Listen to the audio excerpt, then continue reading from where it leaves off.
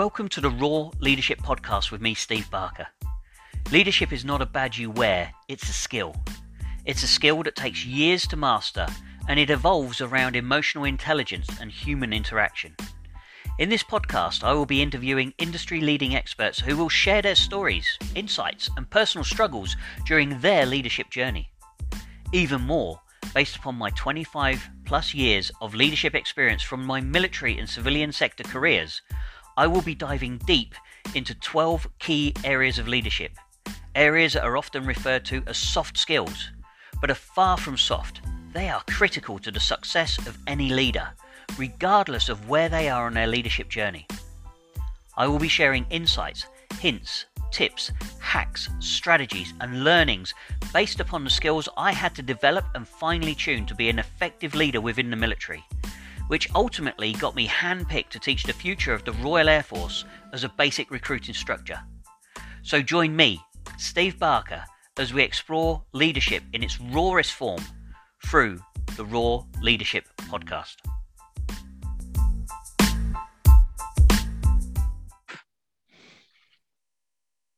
G'day everybody, and welcome to this podcast. I've been joined today by the legendary Kerwin Rae. Kerwin's one of Australia's leading specialists and performance specialists in business, and he's been helping thousands of business owners succeed in their lives, making millions of dollars for people. But for those of you listening today who may not have heard from Kerwin, welcome to the podcast. Thank you so much for joining me today. How are you? Steve, I'm amazing, mate. How are you? Absolutely outstanding. I just want to say, first of all, thank you so much for sharing your time with us today. Pleasure. I'm really excited to jump into this. So I gave you a little bit of a brief introduction, but for the listeners who are out there who don't know who Kerwin Rae is, how would you describe yourself and what it is that you do? Mate, I normally would answer that question and say I'm an ass model for Calvin Klein, but seeing as I'm not standing up, you can't actually. There's no humor in that without being able to point at at my chunky butt, mate. I hate that question because I hate being put into any kind of box. But the best way that I can answer it is that I'm a performance specialist that specializes in fast growth with businesses and entrepreneurs. You know, I specialize specifically with business owners who are running operations turning over anywhere between $500,000 up to $300 million, from one team member up to 1,000 or a couple of thousand team members who either getting there, starting out, got there, but they've reached a point of resistance and they can't scale, they can't get their freedom. And my specialty is really scaling businesses quite quickly, but doing it in a way where we give the owners their life back, because oftentimes business owners get into business because they want to have more freedom, end up with anything else. But so that's my main specialty, but I also have a mad obsession with human performance. And so I also do a lot of work with professional athletes, elite military, special operations, and anyone really who's just looking for a significant mental edge in the area of performance as it relates to not just psychology, also, the physiology, and also, many aspects of mental health as well. Yeah, that's beautiful. So you've got a wide range of things that you do that you share with people, and I do. I've been listening to your podcast. You're a mentor of mine. You may not know it, but I've been following you for about 4 or 5 years, and I love your podcasts. And I know that you have a big interest in military, and yes, and that sort of performance based. I'd served 26 years in the Royal Air Force myself. I remember. It's some people often say to me, how do you maintain your drive? I think it comes back to those days, the early concepts of that sort of training that I went through. As I was looking through your notes and that I as I've been researching you, I see that you've done all sorts of extreme sports, and skydiving I know is one of your things. I read in here that you'd been in a couple of situations, and you've almost died 6 times. What's that all about? Could you share a little bit more about that? Yeah, look, it's more like 7, but to be honest, I stopped counting because it kind of started to get a little bit, because everyone says you got 9 lives. And when I got to my 7th near-death experience, I started to go, fuck, I'm starting to run out here, so I might just stop counting. But look, it's kind of interesting. I can only really categorically say I've had one, what I'd call near-death experience from an NDE perspective, where I had an out-of-body experience. That was when I experienced a stroke in 2009. It's probably one of the most incredible experiences of my life. There wasn't a white light, there wasn't a tunnel, but I certainly did get the opportunity, I guess you could say, to talk to God, the non-religious version anyway. But outside of that, mate, I've just been someone that's put myself in a lot of extreme situations. I've had two, serious skydiving accidents. I've had motorbike accidents. I've been shot at on the door of, I used to be in a private security contractor. I used to work in a lot of really bad venues. My specialty was cleaning up violent venues. And so I've been, shot at on the door of a club. I've had a gun put in my mouth. I've been stabbed.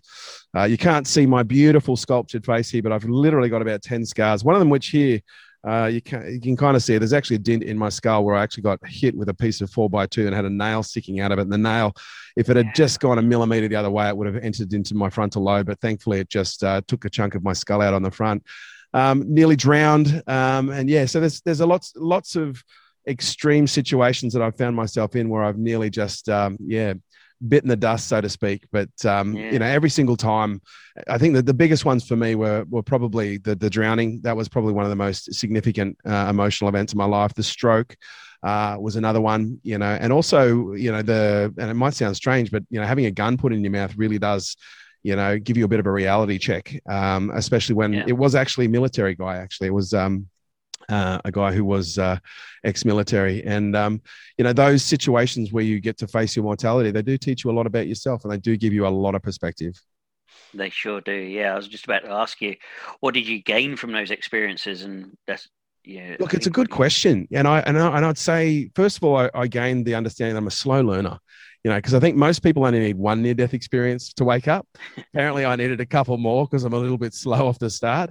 But, it's kind of interesting. I am someone who's always seen myself as a bit of a slow learner, but when I get something, I really do get it. And, for me, every one of those experiences represented a different phase in my life. And, some of those experiences were early in my life when I was a private security contractor, and I had pretty low levels of awareness. I was very good at my job. I was very disciplined. I was very structured, very military-like in my lifestyle.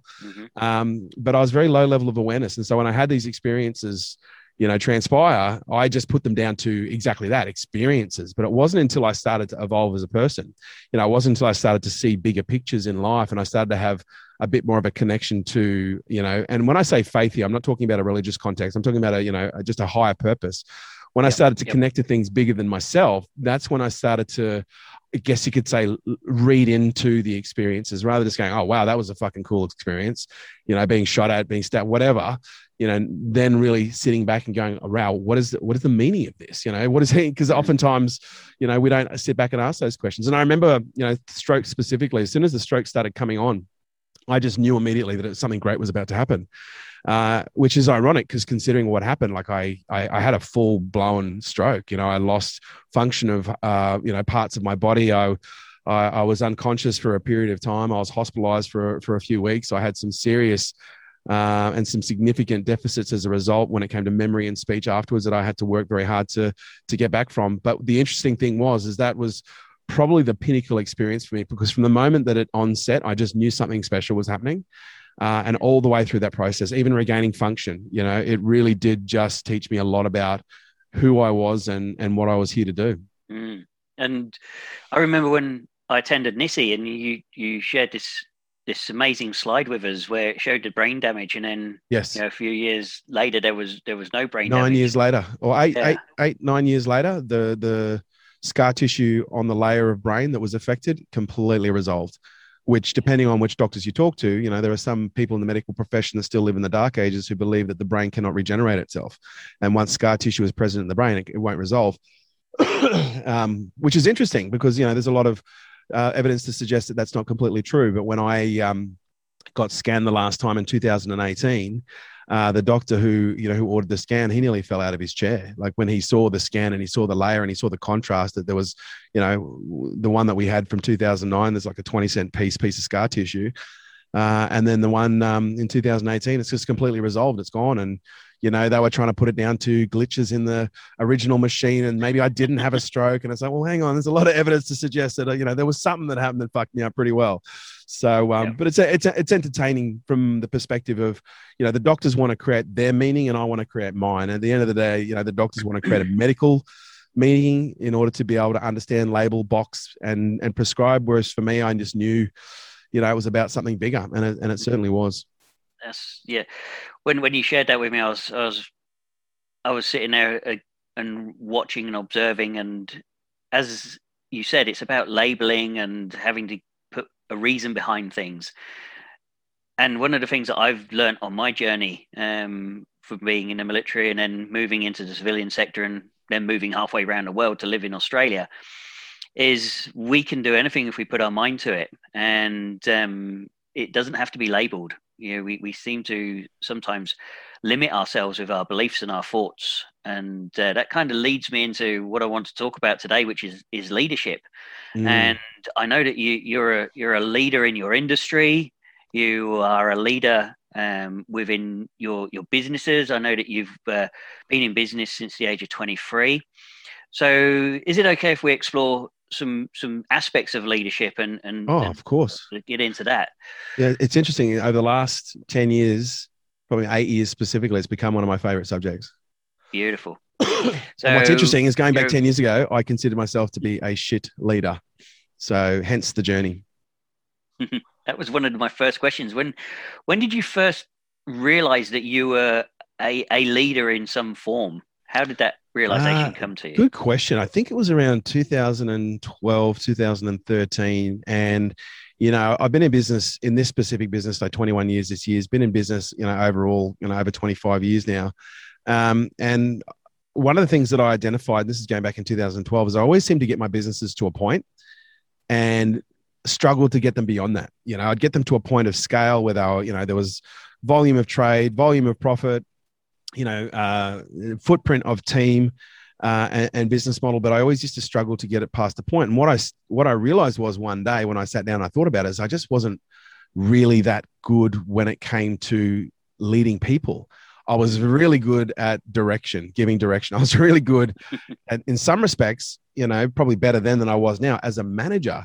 But I just didn't understand the concept of leadership. I didn't understand the concept of enrollment. I didn't understand, the concept of, teamwork that's generated, at a level above the individuals that are playing the game. And it was, it was a big realization. But when I realized it, it was something that I became obsessed with. Yeah, it's an area that I've been obsessed with for the last 15 to 20 years as I moved through the military.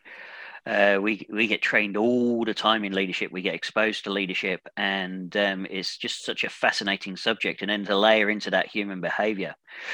So you mentioned, you didn't really understand what the role of leadership was, or how leadership is perceived. How do you perceive it now? Now you've got a greater understanding of it. Look, it's interesting. Someone asked me a similar question earlier today, and I see leadership and parenting are very similar. There's a lot of attributes in parenting that require leadership, and there's a lot of attributes in leadership that require, almost like a parental nature.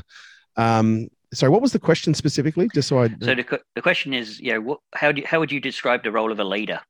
The role of a leader now, the way I see it, with a little bit more, I guess you could say, experience under my belt, is a key person of ownership, a key person who is responsible for the culture of the team, for the culture of the organization, and for the coordination, And so to me, the role of a leader is to really understand the team that they're working with in a way that enables them to use that information to attach motives to directions, but also inspire collective and collaborative activities in ways that perhaps haven't been achieved, at that point. But for me, the biggest part of leadership is being able to connect the dots, because sometimes you have to give a directive to the team and they have to carry it out. And some people might be motivated, some people might not be. But, one of the things that I've learned, the more committed and the more motivated that a team is collectively, the faster the job will get done and the better the job will be. Yeah. And so, oftentimes we don't enroll people until we realize there's a problem. And so oftentimes business owners will give a directive and then they'll come back and go, well, why isn't this done? What's going on? Where's it falling down? and not realizing that the whole team isn't actually enrolled on the project, or the whole team aren't motivated, when it comes to being enrolled in the project. And so for me, the role of the leader is enrollment. The role of the leader is to connect the dots, but also the role of a leader, and this is I guess you could say as a pairing, is to be incredibly visible. And, I often say leadership, leadership to me is visibility. It's not a title. Leadership is a visible game. It's not a game based on titles. Leadership isn't a title. It's a behavior. Mm-hmm. And the role of a leader is to demonstrate the behaviors that are the expectation of the unit, expectation of the team, expectation of the organization, and they are the benchmark of permission of how people should be behaving. And when you look at it from a commercial context, as an example, oftentimes businesses will go to the trouble of, identifying a purpose, identifying a mission, identifying values, but then, that stuff just sits on the wall, and there's no one living, breathing, and embodying what that means, in a human form, not what that means in a behavioral form.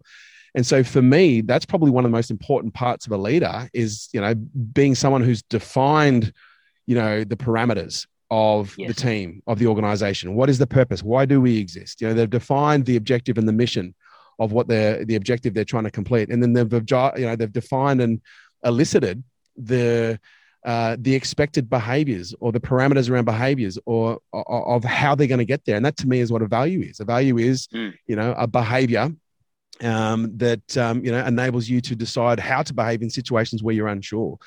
And I think that's probably one of the hardest things when it comes to leadership, is that level of visibility. It's to me, I would akin it to, it's like you're constantly under the microscope, and anything you walk past, anything you walk past is permission. And it's being able to, not only hold yourself to that standard, but being able to hold other people to that standard, but understanding that you can't. I personally find it very difficult to uphold someone to another standard if I'm not a living, breathing example of that myself. And so for me, another aspect or pairing of the role of leadership is, is congruency. It's being congruent between the behaviors and the enrollment on, the objectives and the missions that, that people are trying to achieve. Mm-hmm. Yeah, I couldn't agree more. When I started to dig into values, I realized that we make so many decisions around our values. We can make, when we're clear on our values, and I call it swimming between the flags, a bit like on a beach. When your values are clearly defined and those boundaries are set and the team know where to operate within, they can make decisions quite easily around that. And when they're aligned with those values. But if they're not, and like you say, if they don't uphold the standards as a leader, the standard that we walk past is a standard we're willing to accept, then that's where it all starts to get a little bit fuzzy, and the team struggle then to be able to move forward with that. So, just taking on board what you were saying there, what sort of lessons can we learn from our mistakes as leaders? Because as leaders, we are human beings. We're fallible as everybody else is. My question would be, what's one of your biggest mistakes that you've made in leadership, and what did you learn from that? Oh gosh, mate, it's a fucking greatest hits list. I don't think there's one I can particularly right now point to, because there's just so many. And I think what mistakes, I'll start with the first question. What have your mistakes taught you? And they've taught me two things. They've taught me humility. Mm-hmm. And they've also taught me the importance of vulnerability. And I know that might sound a little bit strange, but if you bear with me, I'll explain a little bit more. Mm-hmm. I think mistakes are, I won't say go so far as to say they're essential. I think it's fair to say mistakes just happen. And, there is no perfect world, but it's how we as leaders handle our mistakes and the mistakes of our team that determine what those mistakes mean. And I think in many respects, a lot of people are afraid to make mistakes. And so therefore they're afraid to try too hard, because if I try too hard, maybe I might fail. If I fail, then there's a mistake. And if I make a mistake, then, historically, if we make a mistake at school, you're going to get in trouble. And so for me, I don't think mistakes should be viewed as things that are wrong. I think they should be viewed as things that help us identify gaps. Yeah. A mistake by virtue helps us identify a knowledge gap, a skills gap, an experience gap. And, to me, our relationship with mistakes says everything about our ability to succeed. Our relationship with failure, says everything about our ability to succeed. Because if we don't have a good relationship with mistakes, if we don't have a good relationship with failure, when it happens, we'll be embarrassed about it and we won't share it. We won't have the humility to share it. We won't have the vulnerability to go into how it impacted us. And in most cases, we'll just try and pretend it didn't happen, or we'll just glean over it. And therefore missing the entire function of what a mistake is, which is to teach. Every time we make a mistake, every time we fail, the role of failure, the role of making mistakes is to identify gaps of skills, knowledge, and experience so that we can then consciously go, right, I'm missing something here. Let's go and fill in that gap. And I think, by virtue, the thing that mistakes have taught me is, number one, they've taught me a massive humility. I'm very fucking human, but they've taught me the importance of vulnerability, of being able to share those mistakes in healthy ways so that when people make their own mistakes, they're taking away, far more valuable lessons than just shame and guilt, because I think most people, they take from mistakes, shame and guilt, failure, shame and guilt. Whereas for me, that's incredibly unproductive. One of the most powerful things that we can take away from a mistake or a failure is a skill, is a knowledge, is a new skill, a new piece of knowledge, or a new experience that will enable us to, get to another.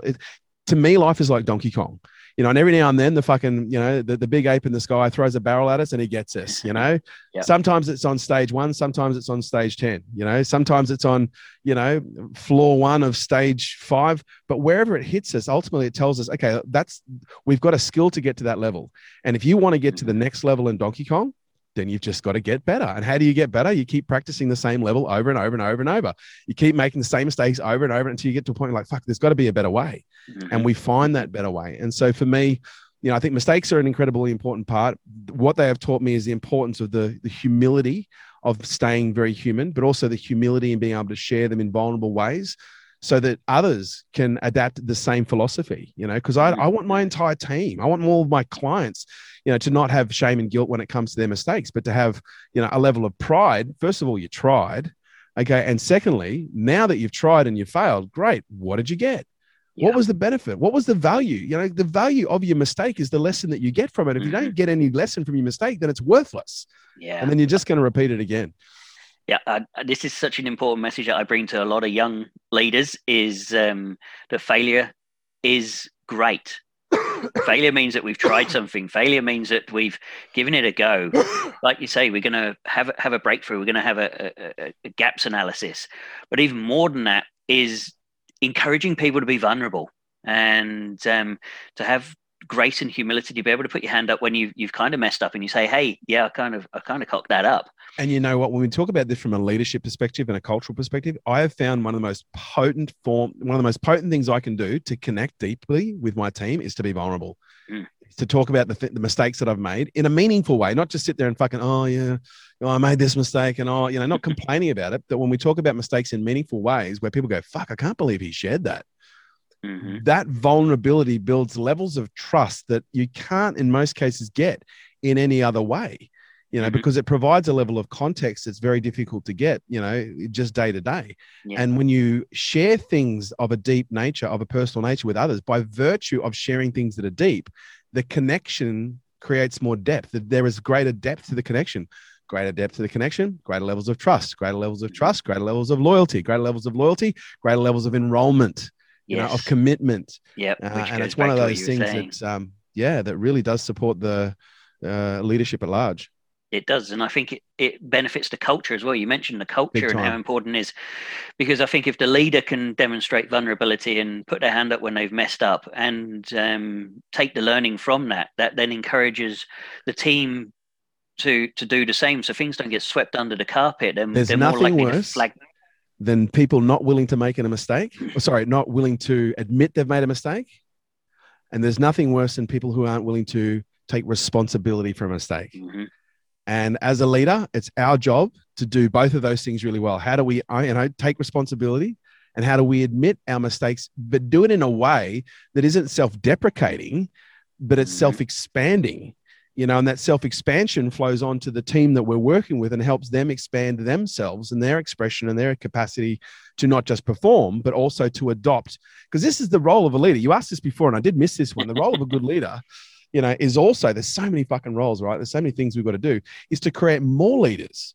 Because that is 100%. By virtue what leadership should do, is it should inspire people to behave in a way that the leader does. So therefore the leader is no longer required, and it becomes a succession of skills.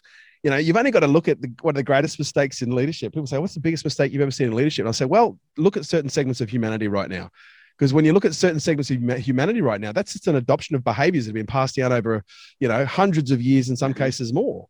And, some of those behaviors are great examples of how we should be doing things. And some of those behaviors are great fucking warnings of how we shouldn't be doing things. Yeah, But 100%. Yeah. yeah, I was only having this conversation with a business owner just the other day, and they were reluctant to move towards vulnerability. They were like, "Well, I don't know. I don't think a leader should yeah, be vulnerable. It's a yeah, weakness." yeah. I hear that. And it took a lot of conversation to help them identify a different perspective, and then they start to see it. And that for me was a massive breakthrough. So just as we talk about the world and leadership, what would be one of the best examples of leadership that you've ever experienced? Ooh. And why was it so useful for you? Oh, fuck, that's a tough question. What's one of the greatest examples of leadership that I've seen, and why did it inspire me? Wow, I've first of all, great question. Secondly, stumped. And again, because when I think about leadership, the first place that I don't go is I don't go to anyone in a political standing.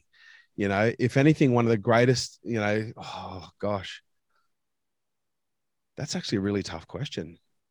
That's actually a really tough question. One of the greatest examples of leadership that I've actually personally seen. Wow, mate, you've actually stumped me. And Wow. what's interesting is how hard it is that I'm actually finding to actually find, an example outside of, and this is going to sound a little bit contrite, and this is going to sound completely self-serving, and maybe it is, but it's not meant or intended that way. One of the greatest examples of leadership that I've probably seen is my son. Mm-hmm. And the reason I say that, like, he's 7, and we've been having the conversation around what leadership is and what leadership looks like and how leadership behaves since he was, and you've been to NISI, so you've seen the video of where he recites the values of the organizational values. My son at the age of 3.5, 4 could recite all of the all 13 values of the company. Now anyone can say, well, you can teach a child to say anything, but he's got a genuine curiosity. But the reason that he is, to me, a great example of a leader is because oftentimes when we're in public, he will look to other people and he will look at a behavior and he'll actually ask him the question and he'll say, Dad, is that what a leader would do? And oftentimes I will say, yes or no. Oftentimes I don't even need to answer. He'll just look at something and someone will do in a supermarket, at a shopping center, at a amusement park and go, Dad, that's not what a leader would do, would that? And it's just like, to me, it's just like the wisdom in that. And also then being able to see him grow as a leader and be able to play with his friends and have conversations around leadership and have conversations around the values of our organization. So look, it might sound like there's a little bit of bias there, but he is probably one of the greatest little leaders that I've seen, and I can't wait till he's at an age where he's able to actually probably move into the business. He's already asking to work in the business, has been asking to work in the business for the last 4 or 5 years now, 3-4 years now. But he's just so willing to, and for a 7-year-old, this might sound a little bit strange, but he's so willing to admit his mistakes. He's so willing to, own the things and the mistakes that he makes. And for a 7-year-old, I just find it incredibly inspiring. And it's kind of interesting because he is a product of the leadership of the family. And whenever I see him behave in ways where he asks questions around leadership or he demonstrates leadership behavior, I literally find, by virtue of watching him behave, that it holds me to a higher standard. And that's what that's what a good leader does. A good leader behaves in a way that makes you want to hold yourself to the same standard, if not higher. And I can say, hand on heart, every time I'm with my son, every fucking time, sorry for swearing, mate, that was for my son because he would pull me up on that. He inspires me to be a better person. And I think that's, it's a big part of leadership. Yeah. And that, just what you said there, sorry, mate, and that's for my son, that's him, holding you accountable, even though he's not present. And he's the only person in the world who has permission to call me out if I swear. And like, anyone can call me out, but if I swear or if I yell, he has permission, and he does it every time. Every single time I swear, without a shadow of doubt, he could be across the room. He could be on the other side of the fucking office or anywhere, and he'll hear me drop the F-bomb or the S-bomb, and he'll go, Dad, bad word. And I'll go, thanks, mate, sorry. Or if I yell, he'll go, Dad, you're yelling. And I'll be like, okay, I apologize for yelling. Let me try again. And just by virtue of that, he holds me to an incredibly high standard. And that, It's something I'm very grateful for. This is what we were talking about, that standard that a leader it needs to instill, to aspire to uphold themselves to, but also to hold the team and the people around them accountable to. Accountability is key. We're not just talking about leading down, we're talking about leading sideways and leading up as well. Yeah. I but also using the collective to lead. And I think because accountability is a really important part of leadership and management as well, yes. But to me, leadership is often something that can be very difficult when it's at scale. And, if you're at scale and you've got a lot of people that are under you or working for you, it's very hard to get everyone to commit to you, or it's very hard to hold every single person accountable. Because if there's one of you and you've got 10, 20, 30, 40 people in your team, how do you hold every single person accountable? Well, the reality is you can't, at a micro level, but what you can do is you can instill accountability within the team to themselves and to the team, and that's why, people often say to me, because I am a coach as well. And people say to me, oh, I'd love to do some one-on-one coaching for you. And I say, well, look, to be honest with you, I don't actually do a lot of one-on-one coaching. Most of the coaching I do is group coaching. They go, well, why? And I say, because of the performance I get out of group coaching absolutely annihilates the performance that I get out of one-on-one coaching. And people say, well, why is that? And I say, well, if I'm coaching you, if I'm leading you as one person and you make a commitment to me and you let me down, you're letting down one person. Okay. But if we're leading in a team environment, in a group environment, and you make a commitment to me and 8 other people, okay, you now have to consider you're not going to let one person down. You're going to let 8 people down, 9 people down. You're a mammal. Okay. And by virtue of you being a mammal, you have certain primal impulses that you can't control. One of those primal impulses is to maintain social order. And one of the aspects of social order that we try and maintain is a level of connection to our social herd. And we're terrified that we're going to get kicked out of it. And so by virtue, there's this old saying that people often do more for others than they will for themselves. You don't need to try and understand that. Just realize that's a fundamental human trait, is they'll often do more for others than they will for themselves, because it's a herd behavior. It's a collaborative behavior.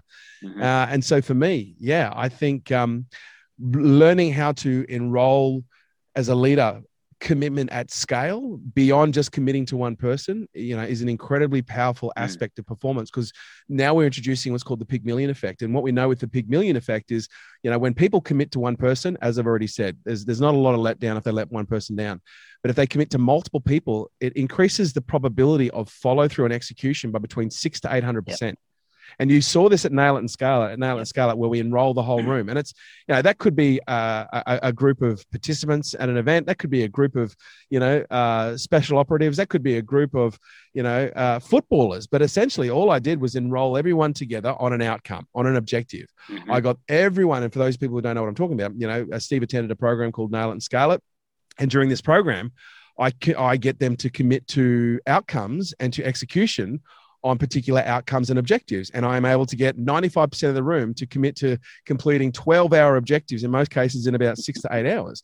And one of the methods that I use to do this is group enrollment. And that to me is one of the greatest examples of leadership at large, is how do you enroll people at large, at scale, to commit to others other than yourself, to engage primal elements of self-nature and of nature to ensure that things get done at a very high level.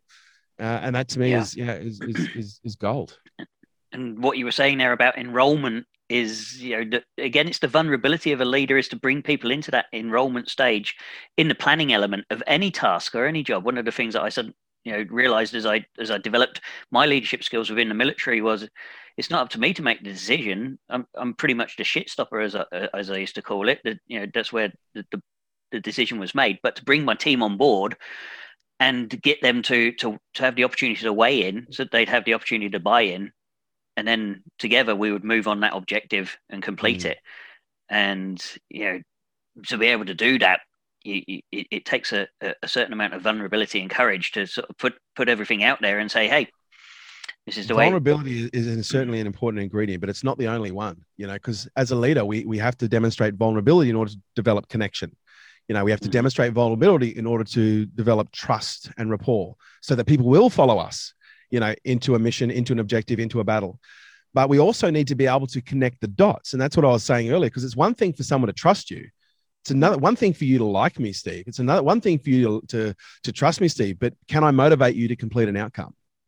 And that's when we talk about connecting the dots. As a leader, vulnerability is important, and I don't want to get away from that. But I don't want people to leave people thinking that's what I think is the key. No. Vulnerability. Tell me more about the dots. Or the Tell me dots, more about this the running of values. the dots. The dots are the Right. values. We look at, every individual in a team is going to have shared values and they're going to have individual values. And if you've selected and you've built a team well, if you've done it intelligently, you will collaborate and you'll coordinate and you'll bring together a group of people that are aligned on common values. Okay. And so therefore, when you're trying to enroll and connect the dots at large, it's a lot easier if everyone's sharing same or similar values.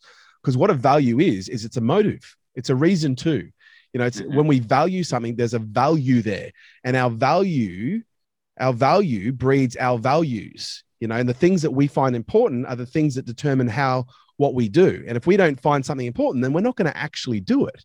And so sometimes our job as a leader is to connect the dots, and they might go, well, this objective, it's not really that important. You go, well, it may not seem to be important, but when we consider the value of, and we can enroll and connect it to, all of a sudden, something that was just a mundane task now all of a sudden has a level of, and it's not so much about priority as it is about value. It's about how do we create a value towards a behavior whereby as a natural consequence, that behavior takes place.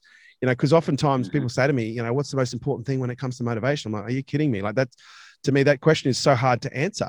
But here's what I know. If you do not know the things that are important, you'll struggle to know how to motivate yourself. Yep. And the only reason I'm good at motivating my team and the teams that I work with is because I know what's important to them. And when you know what the values are collectively and individually, they're the things that you talk to when you set the directions. They're the things that you connect the dots to, when it comes to the outcomes and the effort that's required. And then as a natural consequence, because why is it that certain people can do certain things and those behaviors are autonomous? Why is it for some people it's really easy to make money and for others it's really hard? Because some people really value the essence of money. Some people really value what money can give them. And some people just legitimately don't. They want to, because socially they're told that they should, but they don't. And so as a natural consequence, they don't do the things as a natural consequence that produce money. People who, brought up and created and, were reared to have a genuine value on money, as a natural consequence, they autonomously demonstrate the behaviors that collect it. They autonomously demonstrate the behaviors that maintain it. But if you don't value money, you won't autonomously demonstrate those behaviors. And if you've got a tangled hierarchy, God forbid, you might actually have a value that's in conflict with that. Because you might value, you might go, well, I don't value, you might come to the awareness, oh, shit, I don't actually value money, but I do value family. But you might have some kind of a tangled hierarchy where you, on some level, based on your upbringing, think that money causes problems in families. Now, that's not a big leap, because most people have probably had fights in their family. Most people know 2 out of 3 marriages in this country end in divorce. 80% of divorce are over financial issues. Most people have heard this, money is the root of all evil. Money doesn't grow on trees. Most people have seen enough cartoons to know that wealthy people are depicted as bad people. Yep. And so if you're someone that has a value on relationships, but you've grown up in an environment where there's volatility around money and relationships, then you'll avoid money at all costs. And so it won't, not only will it be not be a value, it'll almost be like an anti-value. Now, how does that play when you take that person and put them into a business? It plays out with someone who struggles to make money, struggles to find opportunity. And how do you fix that as a problem? Well, you connect the dots and you start finding a way to go, well, hang on, if I can just build up enough evidence in your brain, if I can build up enough connections in your brain, and by connecting the dots, it's literally connecting the neurons between you making money. Because if I can sit there and let's say I find someone who's in that scenario and I can say, okay, well, let's just spend the next 3 hours. And over the next 3 hours, you're going to tell me 500 reasons why making more money is going to enable you to have deeper, better, healthier connections with your family, spend more time with your family. And we really uncover that. You'll have 500 new fucking little pins connected to a behavior that weren't there before. And then all of a sudden, those little pins start acting as a prod. And then all of a sudden you start feeling compelled to do things that you haven't done before. And then if you engage and you with frequency and repetition and you keep going, before you know it, that's not just connected the dots. That's now neural network. And before you know it, it's a compulsive behavior. And it's an autonomous behavior. And that's the goal. The goal should be is how do we take as many of the things that we need to do as possible and turn them into autonomous behaviors? And that's where, values are a huge part of that. Yeah, that's a fantastic explanation, Cohen. Thanks for putting the meat on the bones around joining up the dots, because I'm sure there will be listeners out there going, dots, what's he on about dots? But when you start to talk about neural pathways and being able to connect that with people's values, for them to be able to see the value and the purpose within that, so they're autonomously driven to achieve that. To create a visual, like a behavior is nothing more than a neural net. You know, it's a net of neurons that are connected together that fire in a very specific way. And every time they fire, a behavior gets spat out. Mm-hmm. And our goal is to surgically create the neural nets that we want to create. So as a natural consequence, we have to create them. But when they're activated as a natural consequence, it spits out the behavior that we want, not necessarily the behavior that we don't want. But that's something that has to be done with frequency and repetition and reinforcement. Yeah, pre-programming, the soft skills that are going on up there. Now, I'm really mindful of the time, Kerwin, and I've got 2 more questions that I'd like to ask you before we wrap it up. Firstly, how would you describe your purpose for being on this earth? And then how do you link that in with what your business provides? Great question. Look, I feel kind of blessed that I stumbled across my purpose in my late 20s. I worked out because I sat down and I started looking at, you know, the things that I'd done. I'd come out of a business with a bit of money in my pocket in my late 20s. And so I had the time to spend, you know, on a beach, reflecting on my life and situations and circumstances. And I worked out that one of the things that I value above almost anything else is I really love to help people. You know, when I look at my life, where I show up, where I naturally perform, I just love to help people. And so for me, you know, my purpose is definitely to help people. The commercialization of that, and it's kind of interesting because it's changed in the last 10 years. Because going back 10 years ago, my purpose was to help people. Mm-hmm. My business's purpose was to help business owners succeed, because that was the commercialization of my purpose. Yeah. But what's interesting, 10 years later, I've now just trimmed it straight back to I help people. You know, it's and that's now my commercial purpose, because, you know, I now do a lot more work with the general public than I did 10 years ago. I'm doing a lot more work with athletes and other areas and industries than I've ever done before. And so now I'm not just working with business owners now. I'm now working with people across the board. I'm now working with parents and athletes and, you know, executives who aren't themselves entrepreneurs, but they do want to perform at, you know, higher levels in their own life. And so for me, you know, it's interesting, especially when you've got social media, because right now, 98% of my commercialization is helping business owners. But if you look at my audience on social media, 80% of my audience on social media, they're not in business. You know, because the stuff that I talk about and that's, you know, that's the cut through that I get with social media. And this is what we discussed in our first conversation together. You know, the cut through I get on social media is, yeah, I'm a business dude. But everyone goes, but you also talk about parenting. You know, you're also talking about mental health, addiction, and ADHD, and dyslexia, and, you know, nutrition and hydration. And it's like, man, I just talk about everything I do. You know what I mean? I just talk about all the things that I'm doing, and it just so happens that I'm obsessed about doing some really interesting stuff. And so as a natural consequence, you know, that gives me a lot of bandwidth to, you know, to talk about different things. And I just talk about things that are real, what's going on in my life. And just by virtue of that is something that a lot of people can relate to. And it's not just things that entrepreneurs relate to, it's things that, you know, everyone else relates to, because it's not just everyday, you know, it's not just executives and everyday people that have problems when it comes to being a parent. Entrepreneurs have problems as a parent, you know, athletes have problems when they're parents. You know, it doesn't matter where you are, what you do. If you have a kid and you haven't been trained to be a parent, AKA nobody, you know, everybody, I should say, then, you know, you're probably going to have a few challenges. And so I talk about the things where I have challenge, and I just happen to be obsessive enough to want to solve all the problems that I have. And by virtue of that, I want to share that with the world. That's beautiful. I love that. And that's what I feel that I certainly get from you when I follow you on social. You know, you give me life lessons. You inspire me through what you share. Sometimes it helps me in my business. Sometimes it helps me in my private life. Sometimes it inspires me that I have to go on and share it with my group and, you know, the followers that I have on social media, and they come back and they tell me how much it's impacted them. So, you know, please keep sharing. It's something that I've role modeled from you. I share as much as I can for free, because I know there's people out there who may not be able to have access to that information, and it could just change their life, just one little bit of insight. So thank you for what you do. No, it's a pleasure. You mentioned that you're spending more time with the public, or you're getting able to see the general public more often. I noticed that you're going on tour soon. Yes. So my final thing would be to say to you, for the listeners today, how would they find out more about Kerwin Rae? How would they be able to possibly come on one of these road shows and hook up with you, or to find out what you do?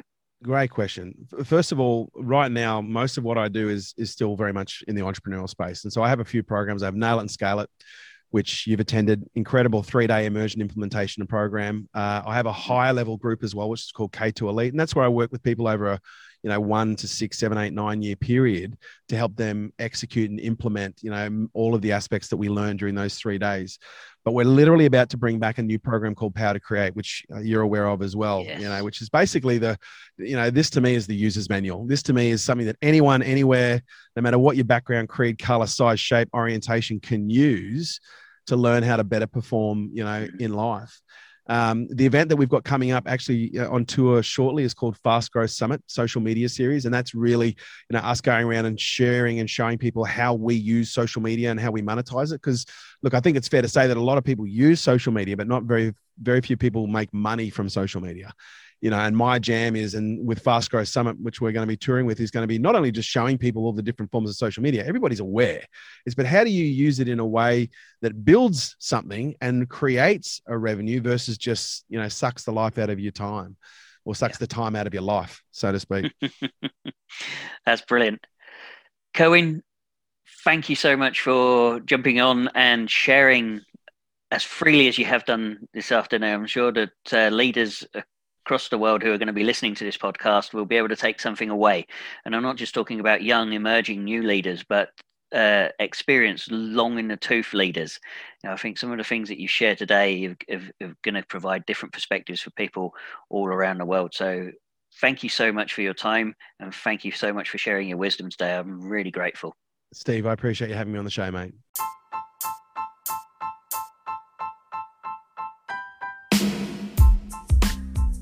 Hey, I hope you've enjoyed this latest episode of the Raw Leadership Podcast with me, Steve Barker.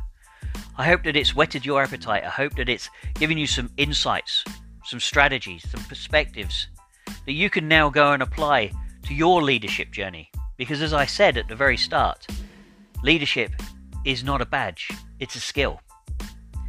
I would love it if you could take a few moments, if you think it's worthy, to jump on the platform that you're listening upon, to leave me a review and to be able to share this with other people. If you are interested in what I do with regards to leadership development, check out my website, stevebarker.com.au. Until next time, wherever you are in the world, whatever you're up to, I hope that you stay safe and you continue to inspire those around you. Until next time, toodaloo.